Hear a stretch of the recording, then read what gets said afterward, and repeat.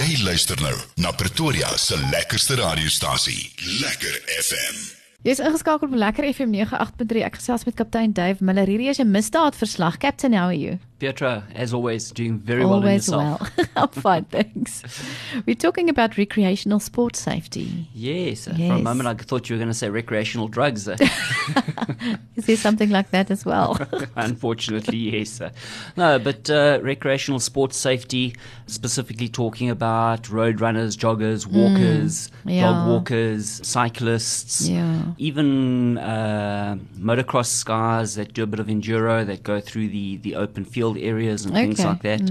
So a little while ago we had a bit of a spike, especially with regards to the cyclists, and this modus operandi appeared with cyclists being bumped off their bikes and being approached with firearms and basically you can call it a hijacking on a bicycle type thing for simple terms.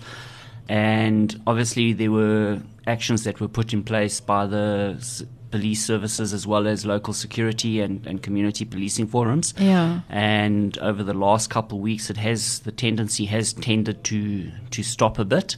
Obviously there will always be one or two sporadic incidents that have happened. In my career at Littleton Police Station over the last 7 or so odd years, this problem it sort of peaks and pop its head up every now and again. The worrying aspect is obviously the use of violence and firearms that are now coming into this. And then also with the jogging community, we have spoken a bit about this in the past as well with regards to the street robberies. So the idea behind it and the concept is to rather operate in groups. Safety in numbers. It's not to say that you are going to eliminate the possibility of becoming a victim of crime. Sometimes, unfortunately, our criminals are extremely brazen. And if they want to do something, they're going to do it. But at least if you are a larger group of persons, chances are less that they might tend to pick you as a victim, or that if somebody does become a victim, that there are other people that can assist and also be able to communicate with emergency services to get help and things like that. Okay, so stay off the roads, or rather stay off the roads.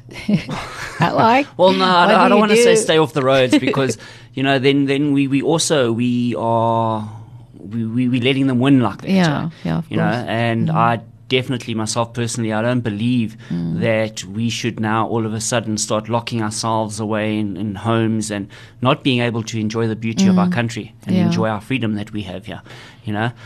So like I said, various security companies, community policing forums, as well as the local policing stations, we have put measures in place to assist with the safety of our of our fitness enthusiasts, so that especially in the early mornings and the late evenings, we're trying to get as much high visibility out there along the known routes where cyclists and joggers and dog walkers tend to congregate, so that we can make it a little bit more difficult for the criminal element to be able to operate.